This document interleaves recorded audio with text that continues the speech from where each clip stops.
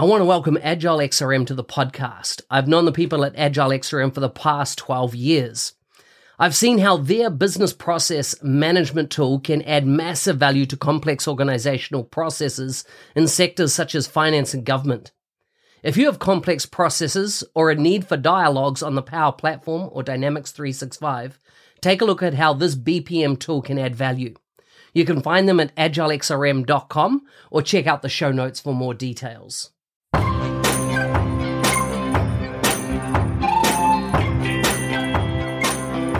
Welcome to the MVP Show. My intention is that you listen to the stories of these MVP guests and are inspired to become an MVP and bring value to the world through your skills. If you have not checked it out already, I do a YouTube series called How to Become an MVP. The link is in the show notes.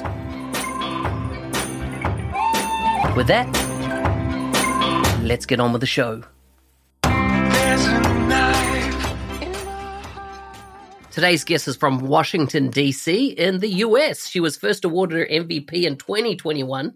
She's passionate about educating, empowering, and supporting women and minorities in tech. She enjoys running, baking, yum, and hiking in her free time.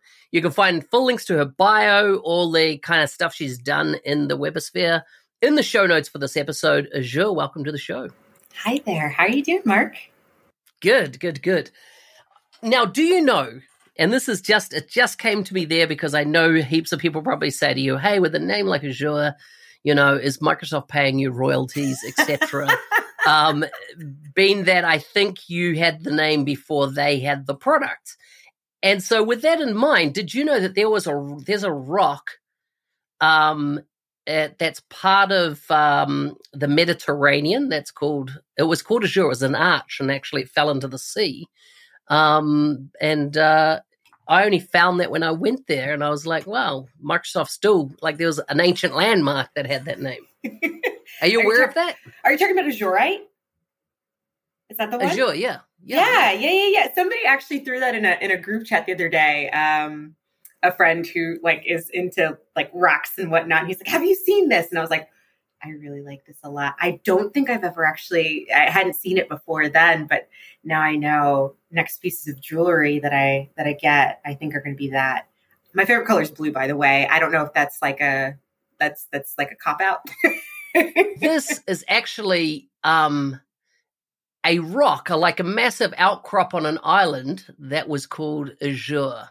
Oh, rather than And I was just trying to look it up, and I'm like, it's not as easy to jump to at my fingertips, so I might come back to you on that. But anyhow, tell me about food, family, and fun. What do they mean to you? What do you do when you're not doing anything Power Platform related? Oh, food, family, and fun. One, food is why I exist. I love to cook. I love to eat.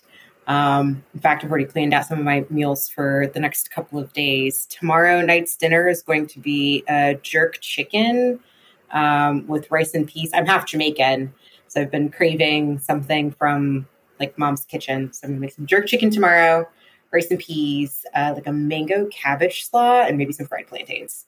So I think that's gonna be it for the next couple of days. Yeah.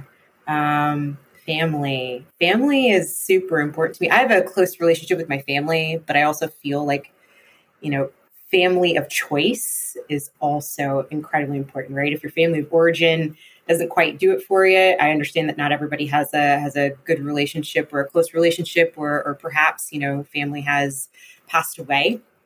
Friends, community, same thing to me. Huge support system. I call my friends my family too.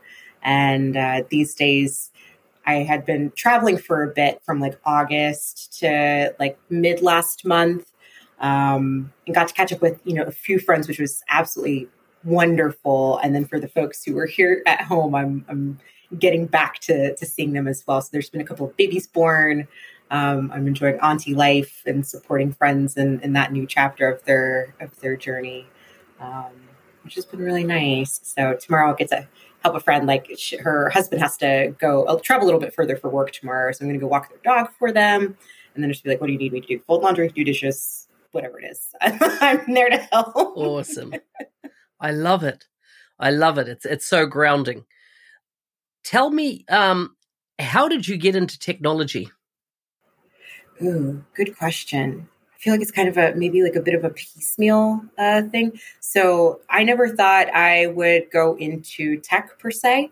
Like my degree is in biochemistry, and I ended up in the pharmaceutical industry. Had wanted to go to med school at the time. My mom was really sick at the time. I was taking my medical entrance exams. Decided somebody's got to pay student loans, so I turned to pharmaceuticals. But when I was younger, I worked in a computational chemistry lab at a university. I interned. I really loved chemistry. And this lab was like using Linux to analyze like ring structures, molecular ring structures for chemotherapy targets. And so this software that we're using would tell you like the distance between like ring structures, bond energies, bond lengths. If you change them around, what happens to them, which I thought was really cool. I don't think I ever really saw what I could do with it in the future, to be honest. And then I discovered Power Platform after working, for years in the pharmaceutical industry. I think I'd been there about 9 years. This was back at the end of 2019. So this was about 3 years ago, and kind of fell head over heels for Power Automate. And that's kind of how I got into tech. So taught previous company I worked for GSK, taught their first Power Platform bootcamp, or at least the Power Automate section of it, got invited to do that. Got introduced to the community a couple months later, started doing some conferences. And quite frankly, I didn't, even though I was teaching other people, Power Automate, Power Apps, to get into tech, and they were getting jobs, I actually didn't feel confident enough to step into the tech world for whatever reason, call it imposter syndrome, maybe. But I had gotten a data analyst job that was really strictly Power Platform at GSK at Transition Roles. And then earlier this year made a fall into consulting. So that's the shorthand story. That is awesome. When you say you in your involvement in Power and you mentioned their Power Automate, is that your flagship technology that you are the guru on, or is it any of the other Power suite? I do Power Automate. That's really where I would say I specialize in. I do Canvas apps as well, a little bit of model driven. I've been getting into RPA over the past several months. Power BI I've built like a dashboard or two, but not quite my wheelhouse at the moment. But yeah, Power Automate is I love it a lot. I didn't know about the rest of the Power Platform, to be honest, when I was introduced to Power Automate, and just kind of like moved with that, and then discovered the other bits and pieces of it, and now it's a whole thing. There's always something to learn, which is what I really love about the platform. So it keeps me engaged, and I love working with it. I love it. What do you have? And I always ask people that are involved in Power Automate, do you have, so it's two questions. One question is, do you have any automations that you've created for your personal life? Oh, yeah. And then do you have any automations that you have done for your professional life, but they're more for you? It's around you personal productivity, rather than the automation where you're automating a business or organizational process. Sure. Yeah. So a challenge for me when I was learning RPA was what's a good use case? Because you can get RPA at home, like if you have a Windows 10 or Windows 11 machine. And so my task was, what can I do with it? And I made a desktop flow that I can upload COVID test reimbursement receipts. So here in the States, if you buy like a over the counter COVID test, you can get reimbursed by an insurance company. And so I made a flow that I can just snap a photo of a receipt up into OneDrive and press a button, and it'll upload it to the insurance website for me, and then I just wait for the reimbursement in the mail. So that was a fun one for me to do. That's good. That's practical. It's very smart. Yeah. A buddy of mine, Ashwar Prakash, he just put out something with Power Apps and Raspberry Pi to control lights, and he's doing a whole series on YouTube right now. I think that's going to be like my next venture, to be like, I want to control I have a dumb house instead of a smart house. So I want to learn how to do some things to power my home. And then, let me see, for work, I had things like to remind me to submit expense reports, timesheets. Most recently, I'd come back, or I was on a business trip and I had all of these receipts, right? I was overseas. I'm notorious for losing receipts, or they get so folded up in your wallet or whatever, they kind of fade. So I just created a really quick Power app to snap a photo of the receipt to house everything and just uploaded it to SharePoint. And then just I was going to use Power Automate to put it just into like an Excel spreadsheet and then upload it to Dynamics and use it that way. So for me, that was a lot better than having to manually key in things on two different ends, or have to keep track of a receipt, like, carry like an envelope and just stick all your receipts in there and then hope you don't lose them over the course of 2 weeks. What's the craziest or the most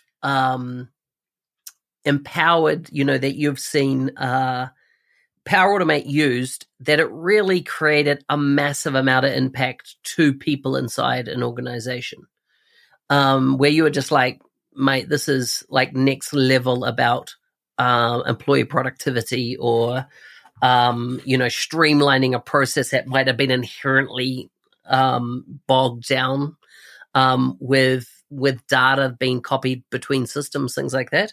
Anything jump to mind? So many.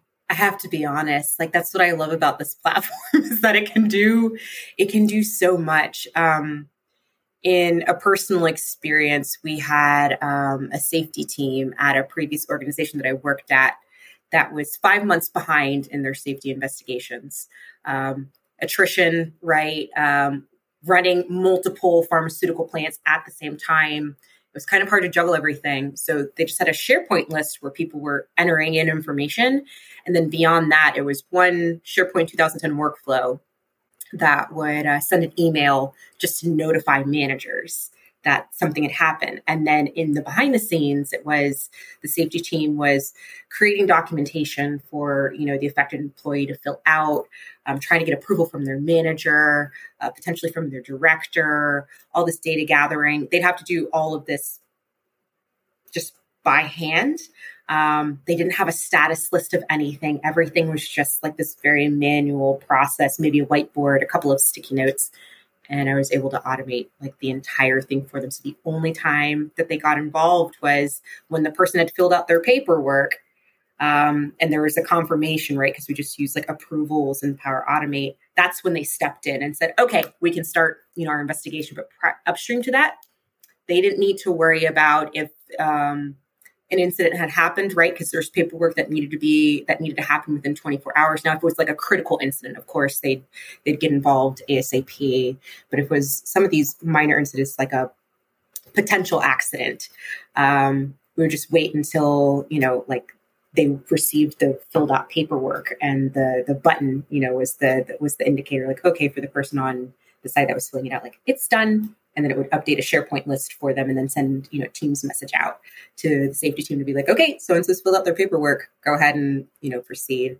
One that I saw at Power Platform Conference in September, which I thought was like an amazing use case, was somebody automated a virtual machine creation for their site.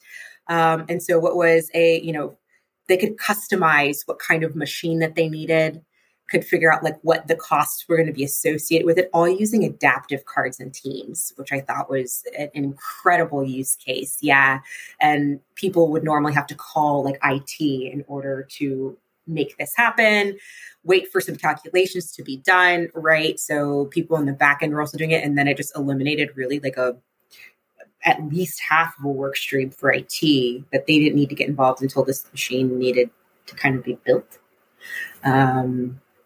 So many great use cases. I've seen marketing campaigns powered out of Power Automate, things that were manual tracking in Excel that no longer have to be done in Excel. There's so many great use cases, things that I've never even thought of because it's just not something that I've needed to do. So I love that it's so expansive that people can just make it their own for whatever business use case that it is. I've seen people powering their Teslas using Power Apps. Just people get really, really creative with the platform. Yeah. Ooh, okay. Back in 2020, I did my first 2 virtual conferences because yay, pandemic. And when I had done those, I had some folks reaching out to me on Twitter asking if I'd been nominated. And I hadn't, and I didn't know what MVP was, to be honest. And the one thing folks kept telling me was, you're missing this community piece. You're missing this community piece. And community by way of YouTube or blog, that was like what folks were telling me that I needed. And at the time, a blog, well, let's be honest, I bought a domain. I haven't done anything with it. But at the time, that was a little too much effort for me, if I was to be honest, because my job, I was working 12 plus hours a day, was already teaching, a boot camp at, a previous employer, had come up with like the curriculum for that. And so it just felt like, oh, if all this is to do a blog or a YouTube channel, I don't know if this is for me. So I just kind of kept doing my thing. I was teaching a boot camp, posting some work on Twitter, doing some demos. I was teaching for, and still am, for Power Platform School, which is an upskilling school for like Black folks between the UK and the US, or, Black or of African descent, and was teaching there as well, kind of just being a busybody and not really thinking about MVP as a thing. And one day a friend reached out and goes, "Hey, what's your email?" I was like, "Oh, I gave him my email." And next thing I know, I get, "Hey, you've been nominated for MVP." I was like, wait a minute. I didn't think that I was qualified for it because I didn't have, YouTube, blog. And this friend, John Lebeck, who used to work for Microsoft, he was like, "Hey, it's not just about having that kind of visibility." He's like, "It's about building community. And if, the people who talk to you know that's very strongly what you like to do, it doesn't necessarily have to be like out in the open."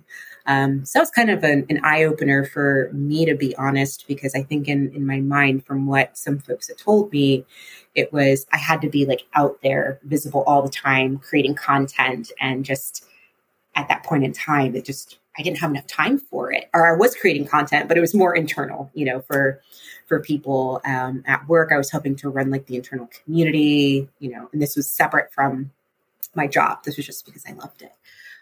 So then the notification system broke. So I never actually got an email that I think I got nominated like last February. And every month I'd see the tweets come out and people were like, "Hey, I got, I won MVP." And I was like, well, I guess I just didn't get it at all. And somebody else was like, "Wait, again? Like, it's been 7 months at this point. Why haven't you gotten it?" I was like, "I don't know."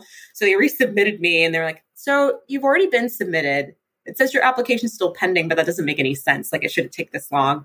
And then it turns out like the notification system was broken. And I got an email from Microsoft that's like, "Sorry, it's been broken. You'll hear something soon." And then, I was awarded in December of last year, which was really exciting. It was like the icing on the cake for all of the stuff that you already do. Like, MVP wasn't on my bucket list, I would say. It wasn't something I was gunning for, but to know that my efforts in the community are not going unnoticed, or, that they're valuable. It's a really sweet gesture to be awarded MVP. So, yeah. So you've been an MVP for about a year now. What impact has it had for you personally? Oh my gosh, there's a lot. I fell into like a new career. So, like, I'm officially in tech. I'm in transition right now, but it afforded me the opportunity to like walk into, an interview and people are like, "We already know who you are." I was like, "Oh, that's strange. Never had that before. It's not like that in pharma." A lot more, I would say, just like people want to learn from you, opportunities. And I think it's neat to be able to just coach people, if they need help on a flow, or I've got some mentees at this point, older and younger than me, who are looking to get into tech or looking to make a transition.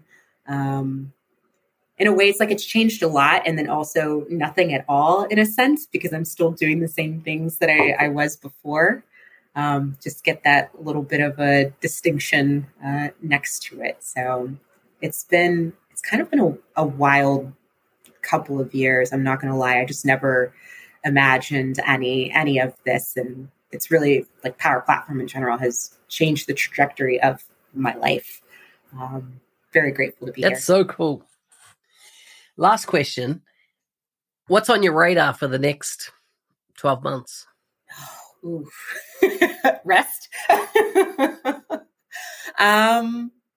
Good question. I'll be teaching Power Platform School in the spring with a new cohort.